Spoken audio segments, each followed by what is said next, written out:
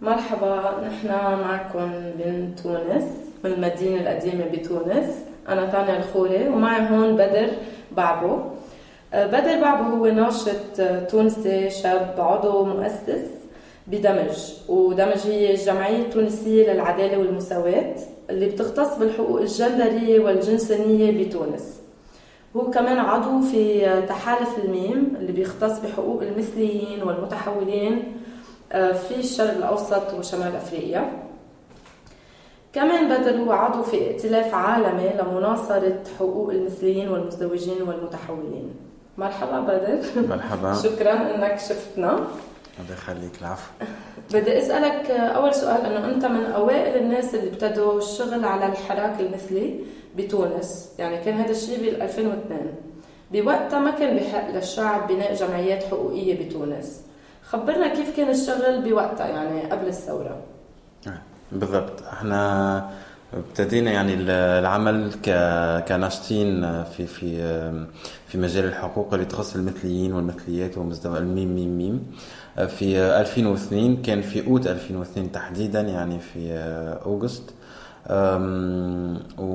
وكان يعني ما كانش صدفة الموضوع، بس صارت يعني حادثة انه في عالم يعني تم طردها يعني من البيت بسبب المثلية تبعهم. والحادثة تكررت يعني كذا مرة مع عدد كبير من الأشخاص. فأول شيء فكرنا فيه هو إنه كيف يعني نجيب هذول العالم، نجيبهم يعني لعنا بالعاصمة يعني بتونس، وكيف نحميهم وندافع عن الحقوق تبعهم. فكان التفكير إنه في إنشاء جمعية يعني كان شبه مستحيل يعني في الوقت ذاك، لأنه نعرفوا إنه كان تحت يعني الدكتاتورية تبع بن علي، كان كتير صعب. كان في مجموعة جمعيات بالأساس جمعيات رسمية أو موازية، جمعيات موالية للنظام. فما كانش يعني ممكن إنه نفكر إنه في إنشاء جمعية حقوقية، وخاصة تشتغل على حقوق المثليين والمثليات. وما كانش في إجماع حتى في وسط المجموعة يعني للكوميونيتي في حد ذاتها يعني في هذاك الوقت. فأول حاجة عملناها، أول شيء كان هو يعني كيف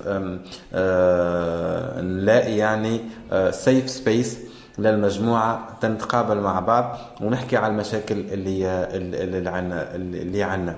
فهذا كان يعني صار في تونس في private يعني space. It was يعني our apartment. I was يعني hiring it. يعني كنت في الابارتمنت مع مجموعة من الأصدقاء، وقلنا يعني لازم نبلش يعني نحط يعني إطار للاجتماعات تبعنا. فكان أول شيء بلشنا به يعني مجموعة من very informal meetings. وكان يعني داخل هذا البيت، هذا المكان الآمن. وأول النقاط اللي تم يعني مناقشتها هي كيف يعني جلب كذلك الأشخاص اللي تم طردهم يعني من بيوتهم ومن طرف أهلهم، جلبهم للعاصمة ولا هذا المكان مشان يكونوا يعني في إطار يعني آمن من غير ما يتعرضوا لأي عنف أو أي مشاكل خارجية. طب كيف تغير شغل الحراك المثلي بعد الثورة التونسية؟ يعني من بعد تمكنكم من بناء جمعيات حقوقية معترف فيها بالدولة. التغيير هو ما كانش يعني التغيير فجئي أو حيني يعني لما راح يعني بن علي وكانت الثورة فكان في تغيير. التغيير يعني بلش خلينا نقول من سنة 2008 وين صار كان في إيقافات عشوائية وبعدد كبير، يعني تقريبا 24 شخص أو أكثر تم إيقافهم في شهر ماي 2008. ومن وقتها يعني قلنا إنه حتى العمل كمجموعة ناشطين يعني أو كجمعية، حتى إذا كان معناش غطاء قانوني، لازم يكون العمل يتغير ويتنظم أكثر. فكان عنا الجانب القانوني اللي هو كثير مهم للدفاع عن الأشخاص اللي تم إيقافهم، لكن في ذات الوقت كان في يعني حملات تشويه على في الصحافة، فكان في كثير من العمل مع الصحفيين، وكان يعني very informal يعني بالأساس في الأول، يعني ما كان عمل رسمي، لكن عملنا كثير من المقابلات مع صحفيين، وكنا نحاولوا نتواصلوا معهم ونحاولوا الأكثر الأشخاص اللي هم يعني منحازين ولو بصفة بسيطة أو صغيرة للمجموعة والحقوق الميم يعني، فكان نمدوهم يعني بأبسط المعلومات، هي حتى على الأكرونيم يعني شو معناها LGBT، شو معناها الميم، وأي عبارات اللي ممكن نستعملها من غير ما يكون عنا موقف حكمي على الأشخاص اللي يتحدثوا عليهم الصحفيين. بس قبل ما تكفي خلينا نحط شغلتين هيك بالمزدوجين. أول شيء لا تعريف LGBTQ خلينا نقولهم بالعربي مرة واحدة وبعدين كمان بدي تخبرنا عن قانون، يعني كان في عم بيصير في توقيفات تحت أي قانون. فالLGBTIQ فالL هي لزبيان والمثلي، الجي جاي المثلي، بايسكشوال اللي هو مزدوج الميل الجنسي، صح، والتي ترانس اللي هو ما يعبر عنه بالمتحولين والمتحولات، وفي أكثر يعني صار يعني ميل إنه نتحدث عن العابرين والعابرات حاليا. والاي الانترسكس، والانترسكس هم الاشخاص اللي انولدوا وما في يعني مثل عدم وضوح يعني الهوية الجنسية للأشخاص، فهم يكونوا حاملين يعني كلا العضوين الجنسيين يعني للذكر وللأنثى، فمن سميهم ثنائي الجنس. وكوير هم الأشخاص اللي ما بتحب تحط حالها في خانة معينة، بس عم نستعمل نفس الكلمة بالعربي هي ذاتها. نعم. وبالنسبة للقانون يعني تحت أي قانون كان عم بيتوقف أول العالم؟ بالنسبة للقانون يعني قبل 2008 كان في ممكن حالات متفرقة من أشخاص تم إيقافهم نسبة أو احتكاما لأحكام الفصل 230 من المجلة الجنائية التونسية، الذي يقول اللواط والمساحقة إذا لم يكون يعني داخلين في أي من الفصول السابقة يتعرض يعني صاحبه ل3 سنوات سجن. فلما نحكي على الفصل 230 في الصيغة النص الفرنسي اللي هو أساسا يعني هو القوات الاستعمارية هي اللي حطت القانون هذا، لأنه قبل ما يصير يحصل الاستعمار في تونس يعني ما كانش في يعني قانون يجرم المثلية الجنسية. فالنص الفرنسي يحكي عن لاسودومي، هي اللواط، لأن كلمة لواط في العربية الفصحى ما تدلش يعني على الشخص ككل، تدل على فعل اللواط، هي ممارسة شرجية، ممارسة جنس شرجي. هذا الشيء فيكون بين كمان رجل بالضبط. لكن المشرع التونسي عام 58 حسب من ذكر يعني في الترجمة يعني صار في يعني تغيير يعني تحريف خلينا نقوله في القانون، فأصبحنا نتكلم عن اللواط اللي هو دونك الميل هوموسيكشواليتي، ونحكي عن المساحقة اللي هي الفيميل هوموسيكشواليتي. ففي اختلاف كثير، ولكن النقطة المهمة كذلك هي أنه فما فصول أخرى كان يتم متابعة أو تتبع المثليين والمثليات يعني بموجبهم، اللي هم التعدي على الحياة، خدش الحياة العام، والتعدي على الأخلاق الحميدة، اللي هي أظن معظم يعني تقريبا في كامل يعني دول المنطقة معنا خدش الحياة العربية. اوكي، فصار الشغل اللي كنت عم تقلنا كيف تحول، كان بدي اعرف اكثر كيف من بعد ما قدرتوا تعملوا جمعيه كيف تحول الشغل، يعني في شيء من شغل الجمعية له علاقة بالصحة. بالضبط. الجمعية يعني من أول ما بلشنا يعني أو ابتدأنا العمل كان يعني في رغبة للتواجد يعني أكثر ما يمكن يعني بقرب الكوميونيتي معناه على الأرض، وخاصة الأشخاص اللي تعرضوا لحالات خاصة. فكان يعني في 3 نقاط محاور أساسية اللي كنا نشتغل عليهم، اللي هي الدعم النفسي والاجتماعي أو الإنساني، الدعم القانوني أساسا اللي هي من أكبر شيء يعني أو أكبر برنامج تقوم عليها الجمعية، والباب الثالث كان الدعوة والمناصرة من أجل تغيير يعني الواقع اللي احنا عايشينه يعني في تونس. وبعد الثورات العربية وانفتاح الشباب بالوطن العربي على بعضه، كيف حصل الرابط بين الحراك المثلي بتونس وبغير بلدان عربية؟ يعني علما أنه القوانين مختلفة بكل بلد، يعني يمكن أقرب بلدين لبعضهم تونس ولبنان، وهن ترجمة عن القانون الفرنسي، بس بلبنان ترجم بطريقة مختلفة. صار كان القانون بنص بيقول ما يخالف الطبيعة اللي هو شوي فيه مارجن أكثر من الواحد يشتغل عليه. هل بوقتها يعني بعد الثورات العربية بلش تحالف الميم؟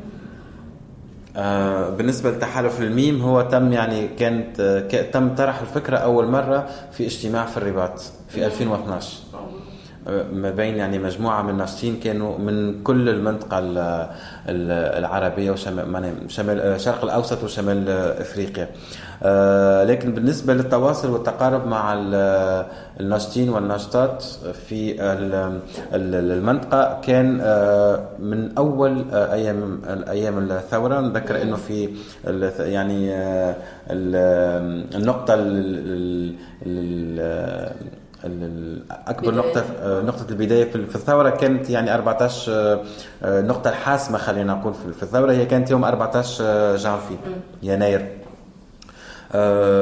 بعد 14 جانفي أقل من شهر يعني يوم 2 فيفري أنا كنت يعني سافرت على عمان مع مجموعة من الناشطين والناشطات من الجمعية كمان، وكان في لقاء يجمع شباب المنطقة العربية، وكان اسمه لقاء يعني دور الشباب والشباب والصبايا، يعني خلينا نقول باش نكونوا نحترموا الجندر شوي. كان في دور الشباب في الحراك السياسي والاجتماعي في المنطقة. كانت فرصة يعني انه تقابلنا يعني وقمنا بعملية تشبيك وتواصل مع ناشطين وناشطات من الأردن ومن لبنان خاصة ومن مصر أساسا. فكانت هذه يعني بداية التواصل المباشر، لأنه قبل كنا عن طريق الإنترنت يعني ما كانش في تواصل مباشر. بعد بآخر 2011 يعني بالصيفية كان في منطقتنا هذا كامب منطقتنا اللي هو كان لقاء دوري يصير مرة كل سنة ويجمع تقريبا ما بين 60 و70 يعني ناشط وناشطة من كل المنطقة. كان هذا يعني ممكن أهم لقاء اللي كان يشتغل بطريقة مباشرة على حقوق المثليين والمثليات. هذا صار بتركيا. وصلنا يعني كل سنة في عالم يعني بتمشي يعني بتروح يعني من تونس تحضر في المخيم هذا، وهذا أظن كان يعني مساحة هامة جدا للتشبيك وللتشارك حتى في الأفكار وفي التجارب وفي الخبرات. طيب خبرنا شوي، خلينا نرجع على الوضع بتونس. شو هي أهم المحطات اللي مر فيها الحراك من بداية الثورة للآن؟ يعني هل عم بيصير في تحولات بالرأي العام، وكيف عم بيصير حول هذا الموضوع؟ أكيد. أول الحملات اللي صارت بعد الثورة كانت في مارس 2011 بعد تأسيس أول مجلة إلكترونية للمثليين والمثليات اللي هي اسمها جاي داي ماجازين. فكانت المجلة الإلكترونية، وكان في يعني الارتيكلز تبعها يعني عملوا البوز يعني مثل ما بنقول يعني، فكان تم تشاركها يعني بصفة كبيرة وانتشرت. الشيء اللي خلى حتى يعني وزير حقوق الإنسان يتكلم على هالموضوع، بس كان يعني in a very bad way يعني يتكلم قال يعني احنا دولة عربية إسلامية، والمثليين والمثليات لازم يضلوا وراء الخطوط الحمراء العريضة للدين وللتقاليد. فاحنا ما سكتنا، فظلينا يعني عملنا ضغط كبير على قلنا يعني كيف يعني وزير حقوق الإنسان يتكلم بالطريقة هذه، يعني في إقصاء لشق يعني كبير من المجتمع، ولو حتى إنه يعني هي أقلية بس عندها الحق إنها تكون موجودة. فصار ضغط كبير عليه من شان يتراجع على الكلام تبعه. عملنا حتى عريضة تم توقيع يعني تقريبا 1200 توقيع، ما كانش عدد ضخم لكن بالنسبة لنا وقتها كان إنجاز يعني مهم. وأخذنا العريضة ورحنا على وزارة حقوق الإنسان، وبعدين يعني هو تراجع قال إنه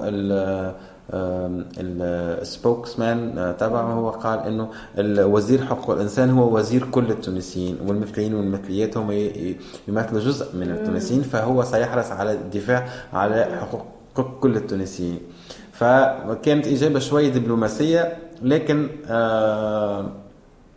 يعني في الوقت ذاك يعني كانت ما كناش نجم نطمح الأكثر من هيك. بعد في سنة 2012 يعني كانت في محطة مهمة كثير اللي هي الاستعراض الدوري الشامل. في 2012 كان دور تونس انه استعراض الدوري تبع الامم المتحده، تبع الامم المتحده اللي يمر على مجلس حقوق الانسان. فتم سؤال يعني الوزير هو ذات نفس الشخص، تم سؤاله عنه يعني احنا يعني حاولنا نتواصل مع دول صديقة لأنه ما كان عندنا الحق إن إحنا نسأل. فالدول الأعضاء هي اللي عندها الحق إنها تسأل يعني تسائل الوزير. فكان السؤال يعني في أحد الأسئلة هو طرح عليه 3 أسئلة. السؤال الأول على عقوبة الإعدام، الثاني على المساواة التامة بين الجنسين، والثالثة كانت على المثلية. فقال انه يعني في الاول قال اعطونا فرصة نفكر لانه ما بده يغلط. بس بعدين يعني بعد يعني تقريبا شهرين يصير يعني اجتماع ثاني ويمر يعني لجنة تونسية امام المجلس. فقال يعني احنا ما بدنا نحكي في الموضوع، اذا بدكم يعني نبلش نحكي في الموضوع فتعالوا نعمل استشارة وطنية. فاحنا قلنا له ما بدناش يعني استشارة وطنية.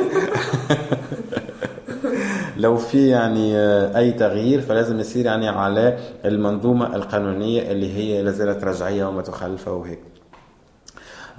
بعدين يعني في 2011 يعني تم تأسيس يعني أسسنا جمعية دمج يعني بصفة رسمية، فصار عندنا يعني وجود قانوني.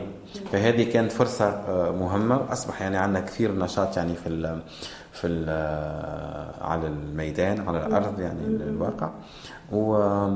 وبعدين يعني بال2013 كانت ومن 2011 ل 2013 و14 كمان يعني قمنا بعدة حملات يعني خاصة في اليوم العالمي لمقاومة رهاب المثلية ورهاب التحول الجنسي الأيداهوت. وصار في جمعيات أخرى كمان مسجلة. بالضبط. في 2013 صار في يعني جمعيات أخرى تم تسجيل يعني تسجلت كمان، ما بين 2013 و 2014 يعني أساسا. وبعدها جايدة ماجازين؟ لا، جايدة ماجازين يعني خلصت يعني من وقت يعني صارت on standby like يعني. بعدين في 2015 اللي هي كانت مرحلة مهمة جدا. في شاب عمره 22 سنة تم يعني إيقافه وتم إحالته. كان يعني تم طلب يعني مثوله أمام المحكمة كشاهد في أساسا في جريمة حق عام، وبعدين يعني تركوا جريمة الحق عام لأنه ما كان عنده أي صلة بهذا الموضوع، وحبسوه بس لأنه مثلي، وتم إخضاعه للفحص الشرجي اللي احنا بنسميها فحوصات العار يعني. وهل الكيس يعني هذا الحالة هذه القضية تم يعني تداولها بصفة كبيرة، وهذا كان يعني اعلاميا فلا، لانه احنا يعني قررنا احنا نتكلم على هذا الموضوع، وحاولنا نكون يعني قراب من بعض الجورناليست يعني الصحفيين، وتفهمنا حتى على اسم اللي راح نعطيه للشاب تنحميه، يعني تنحمي معطياته الشخصيه. هو اسم مروان هو اسم مستعار. وهذا كان لانه وكان في يعني على قد ما كانت القضيه صعبه وحتى نفسيا على المجموعه يعني كيف التعامل معها، على قد ما انه كانت يعني it was a little bit funny because شفنا انه احنا كمجموعه صغيره قادرين نعمل يعني نرسي يعني حوار مباشر مع وزارة الداخلية، لأنه وزارة الداخلية صار إحنا بنعطي معلومات وهم بيكذبوا، إحنا هم بيعطوا معلومات وإحنا بنكذب، فصارت في يعني مثل حرب إعلامية يعني بيناتنا. ولما شافوا إنه في كثير ضغط يعني من الإعلام ومن المجتمع المدني كمان اللي تعاطف مع القضية ومع الشاب، صاروا يعني بيعطوا يعني معلومات غالطة خاطئة يعني 100%. قالوا انه هو عامل جنس وانه منه يعني متمدرس يعني منه معلم. بس احنا يعني حطينا يعني حتى الشهادة يعني التسجيل تبعه في الجامعة، وهو كان تلميذ يعني طالب يعني متميز يعني. ومع انه احنا ندافع يعني على كل العالم يعني من غير يعني اي تمييز، بس يعني عم بنكذب يعني. بس خلينا بس افهم، هو مروان شاب طلب على تحقيق بقضية شيء مختلف فيها تكون قتل سرقة شو ما كان، وهن عم بيحققوا معه اكتشفوا انه هو مثلي بالضبط. تحت يعني اعترف تحت تعذيب ولا تحت التعذيب والتهديد. اوكي. وبس عرفوا انه هو مثلي نسوا هذيك القضية وقرروا يسجنوه. بالضبط. وانتوا طبعا اشتغلتوا لحتى طلعوا من السجن للعدالة. صار في تحولات بالرأي العام، يعني صار في عالم حست انه هيدا شيء ظلم حتى لو هي ضد فكرة المثلية بالمطلق. بالضبط. النقطة الفاصلة هي كانت كيف يعني كنا ممكن يعني قبل كنا بنحكي على أرقام في شاب انكمش في كذا مجموعة يعني فاتوا على السجن، بس هلا صرنا بنحكي على الشاب عمره 22 سنة وطالب من المدينة الفلانية يعني في أنسنة بالضبط يعني يعني like human face يعني على القضية. فصار في كثير تعاطف، وكانت كمان قصة الفحوصات العار اللي عم بتصير أول مرة يعني تظهر يعني بصفة علنية، تتناقش على العلن. فالناس يعني كانوا يعني they was like really shocked about it. يعني كان في يعني صدمة كبيرة من العالم، حتى يعني أشخاص مغايرين قالوا رفضوا يعني، وهم يعني they was like very homophobic يعني مغايرين يعني straight و they was very homophobic. بس يعني هم كانوا ضد فكرة إنه يصير كشف أو فحص يعني إجبار شخص إنه يقوموا له مثل هالنوع من الفحوصات. والنقطة كان بقول كمان يمكن أثر إنه الصحافة العالمية حكت عن هذا الموضوع، يعني في كمان صورة الوطن بالخارج كمان أسي. وفي كمان نقطة مهمة وفارقة في القضية وفي الحراك يعني كله، اللي هي كانت موقف الرابطة التونسية للدفاع عن حقوق الإنسان، اللي هي يعني أكبر منظمة حقوقية في تونس، ومن أكثر يعني المنظمات اللي عندها شرعية في تونس. حاولنا نتصل بهم. ما كانتش سهلة العملية، لكن مع نوع من الضغط من عندنا احنا كجمعية، من عند الأشخاص، من عند أصدقاء المجموعة كمان، فعملوا يعني بيان للرأي العام. والبيان يعني كان يعني it was beyond what we was like waiting from them.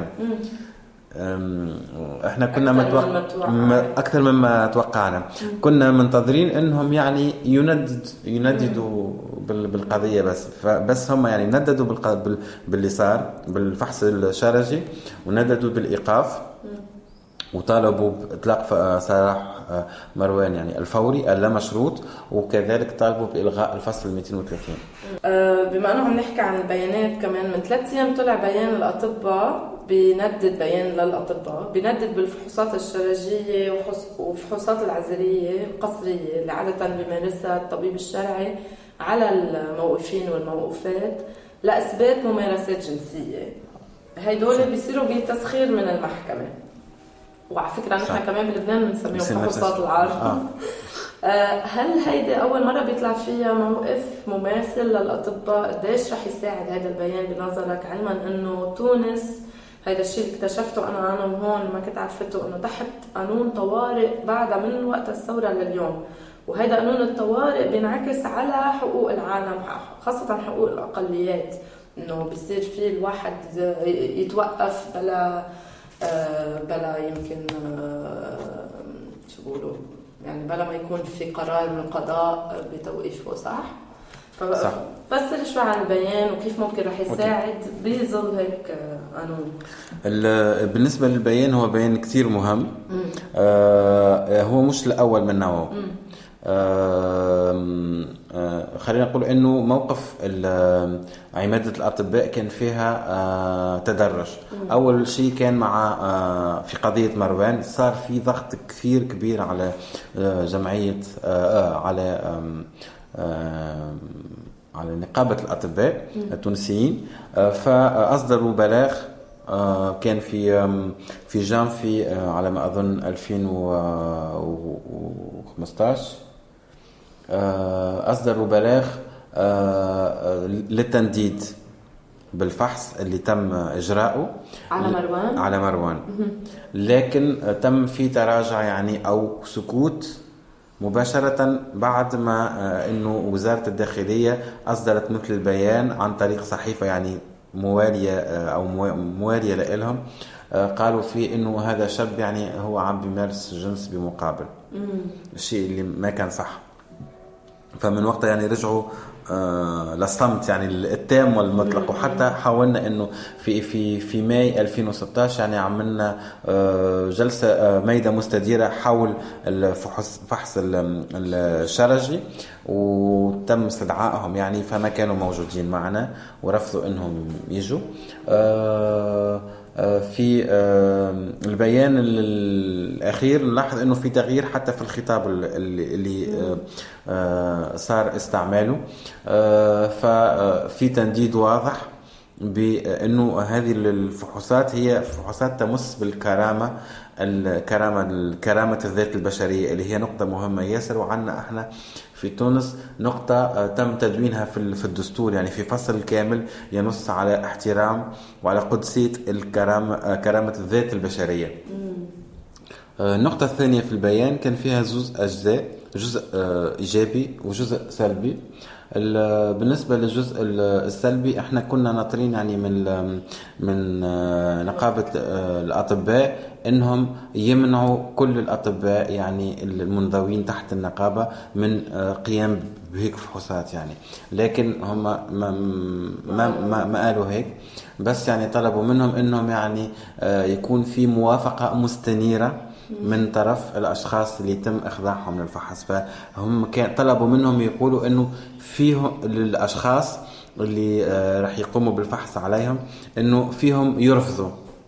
فهذه كانت النقطة. بس هي فحوصات قصرية، هي فحوصات قصرية، لأنه المشكل إنه قبل هالبيان كان يعني إذا الشخص يعني رفض يعني فبيجي البوليس وبيعنفوه يعني الشخص ويفرضوا عليه انه يقوم بالفحص. يعني ما فيش انه تقول لا وما بدي، لا ما بيمشي الحال يعني. فهلا وبس حاليا انه مع البيان الجديد يعني في مساحه انه يرفض، لكن كله يعني ما زلنا في النظر. نحكي عن الطبيب ولا نحكي عن الطبيب الموقوف؟ يعني الطبيب صار فيه لا، الطبيب لازم يخبر لا لازم يخبر الموقوف انه فيه يرفض. اوكي. طيب وبدك تقول شيء عن قانون الطوارئ بالنسبة لقانون الطوارئ هي نقطة كثير مهمة. ليش؟ لأنه استنادا يعني للفصول، لأنه قانون الطوارئ هو يعني بالنسبة للمواطن العادي هو بس كلام يعني وعنوان قانون الطوارئ، ما بنعرف شو يعني هي فصول هذا القانون وشو يعني الديتيلز تبعه. أي خطورته كمان. أي شخص يعني أي شرطي لما بيحكي مع شخص بيقول له يعني لو يشوف انه صار عم يتناقش معه بيقول له هيدا قانون الطوارئ ولازم نعمل هيك. فاول شيء يعني انه في عالم يعني بيتم يعني توقيفها في الشارع يعني هيك، والشرطه يعني بيستعملوا نوع من النفوذ تبعهم يعني يسلطوه على الشخص تياخذوا مثلا الهاتف الجوال تبع الشخص اللي هو نورمالمون يعني في العاده ما لهم الحق انه ياخذوه ويقولوا يعني يعطيني الكود يعني تبعك. طبعا في يعني تعديات على الحريات، في تعديات على الحريات، وهذا الشيء بيأثر على هشاشة وضع الأقليات. وخاصة النقطة الثانية كذلك إنه فيهم يعني يفوتوا على البيت يعني من دون إذن تفتيش. أي بيت يعني فيهم يفوتوا من دون إذن تفتيش وبيستندوا وبيوقفوا العالم كمان أكيد. خطر كتير هيدا. وفي قانون الطوارئ كذلك يعني هم يعني في تونس في يعني نوع من الليونة ساعات يعني انه ما بيطبقوه يعني بحذافيره مثل ما بنقول. فمرات يعني في حالة الطوارئ يعني في عدد من اكثر من 11 شخص اظن في تونس بيجتمعوا يعني في بيت، فبتكون كارثة يعني. في شرطة تجي وتاخذ كل العالم يعني من غير ما تحكي ولا شيء. يعني قصدك في قانون منع تجمع مرتبط بقانون الطوارئ. اي، والتجمع في مكان مش في الفضاء العام، يعني التجمع في مكان خاص. يعني نحن هون هلا مثل بالبيت متجمعين كلنا سوا فيهم يجوا علينا اذا بدهم اياه. والله. طيب كمان في هلا انت حكيت عن الاستعراض الدوري الشامل اللي بيصير، انه تونس رح تمر على الامم المتحده للاستعراض الدوري الشامل. هلا رح يصير بايار 2017. فالائتلاف التونسي لحقوق المثليات والمثليين ومزدوجي الميل الجنسي وكمان المتحولين والمتحولات ارسل تقرير عن وضع هذه المجموعات بتونس. فهل برأيك في أمل أنه يأثر هذا التقرير؟ يعني الضغط اللي عملتوه بأول بالاستعراض الدوري الشامل اللي صار قبل أثر طبعا، لأنه جبر فرض على الدولة أنها هي تناقش هذا الموضوع. فهلا عملتوا تقرير أصدرتوه ووزعتوه بقلب تونس وكمان أرسلتوه التقرير. شو برأيك؟ وهل رح يصير في شغل من بعد هذا التقرير حول هذا الموضوع، تتبع على هذا التقرير؟ أكيد. أظن إنه التقرير اللي صار يعني تقرير رح يكون يعني نقطة مهمة جدا في الحراك المثلي، لأنه حسينا حالنا إنه مع الحكومة التونسية ومع السلطات يعني استنفذنا كل سبل النقاش والتحاور معهم. في المرة الأولى ما كانش بإمكان الجمعية أنها تقوم، أو ما كانش في تحالف يعني، فما كان يعني في تقرير في 2012 رسمي. بس يعني كان احنا يعني حاولنا نحط بعض نضغط من شان وضع بعض التوصيات. فهذا هو التقرير الأول من نوعه اللي يصير في تونس وفي المنطقة كمان العربي، لأنه تقرير يعني كليا يتحدث على حقوق المثليين والمثليات والميم ميم ميم ميم. بالنسبة للدولة التونسية حاولنا يعني أنه يكون في يعني نقاش أو تحاور مع الدولة التونسية، وكان هذا عبر عدة طرق، عبر بيانات يعني مفتوحة أو رسائل مفتوحة يعني بعثنا للحكومة وللسلطات وللوزارات المختصة، فكانت يعني كل أبواب الحوار والنقاش كانت مغلقة. فهلا احنا بنعمل يعني ما بيسمى يعني naming and shaming، يعني وصلت يعني نقولوا احنا في مثل في تونس يقولك الزنقة وقفت بالهارب، يعني الشخص لما بيهرب يعني الشارع يعني مسكر يعني وقف عليه الشارع. فهلا يعني بالتقرير هذا حابين نوصلوا رسالة مهمة جدا للحكومة التونسية ولكل للمشرع ولرجال السياسة، رجال ونساء السياسة، انه مجموعة الميم او الكوميونتي يعني راح تكفي النضال تبعها، لانه مع كل الضغوطات اللي عم نعملها، مع كل الحراك اللي عم نعمله، صاير يعني في كمان عالم عم تتوقف. يعني من 10 أيام يعني في تقريبا 6 أشخاص يعني تم توقيفهم يعني تحت استنادا لأحكام الفصل 230. فحاسين انه يعني عم نحكي مع عالم منا عم تفهم. فهذه رسالة واضحة، ومن شان هيك يعني كمان احنا يعني كنا مركزين يعني كثير على نقطة انه يصير توزيع التقارير هذا في تونس كمان. فعملنا public event يوم 21 مارس من شان يعني توزيع التقرير الشامل، وكان يعني ايفنت يعني مفتوح، وحتى على معناها وسائل التواصل الاجتماعي، يعني مواقع التواصل الاجتماعي يعني حكينا على الموضوع وقمنا بالدعوه. والتقرير بيحكي مش بس على الوضع القانوني اللي عم بيصير، بس عم بيحكي عن عمليه هلا التوقيفات اللي عم بتصير.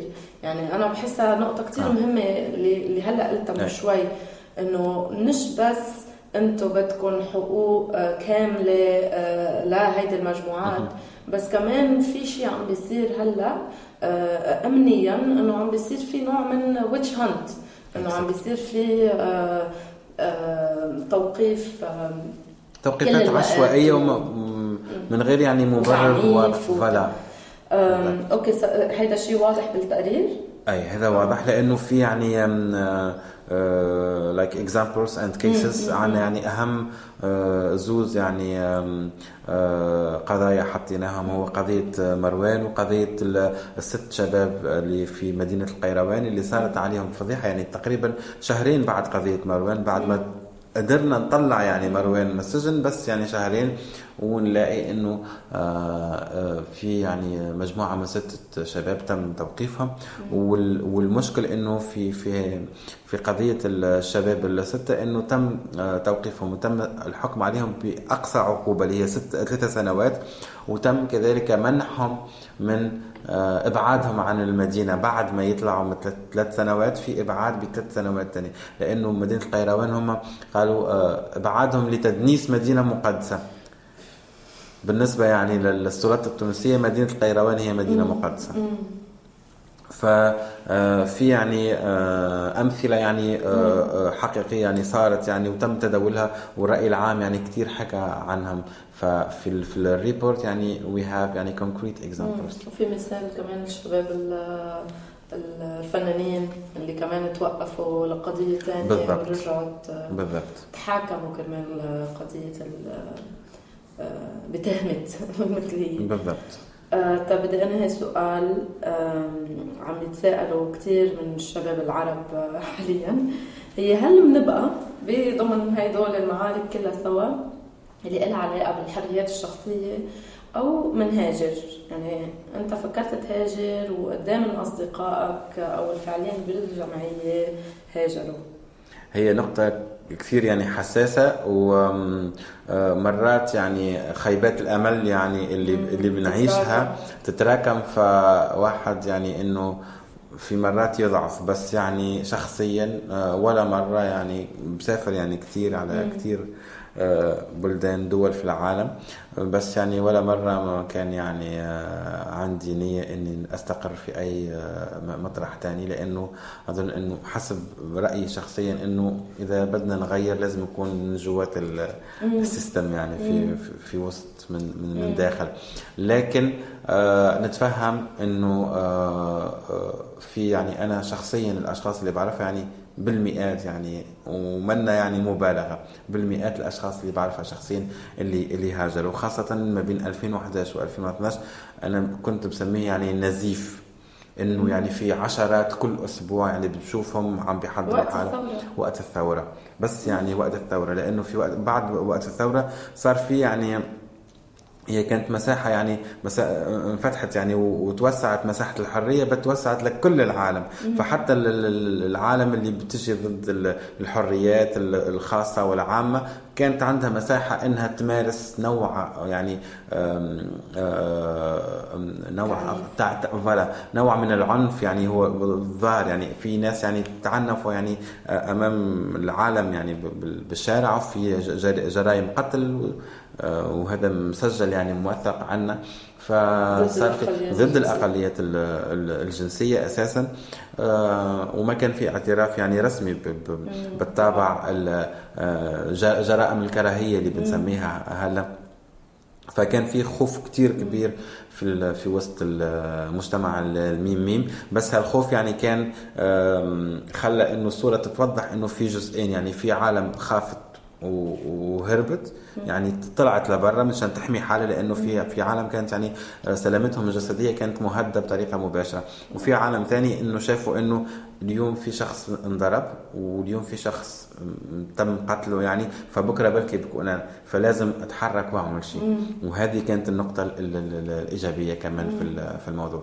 بس اهم نقطه بدي صار في تسييس للقضيه، وصار في كمان بروز روح الانتماء للمجموعة. يعني فحتى الاشياء الباد ثينجز الباد سايد يعني of these events او these يعني الاحداث اللي صارت كان عندها يعني اثر ايجابي كمان على الحراك.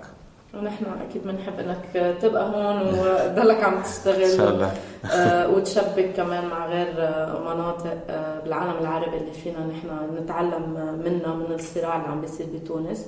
شكرا كثير بدر إنك حكيت معنا، وشكرا لتونس والمدينة القديمة الحلوة كثير اللي نحن هلأ فيها. باي. شكرا.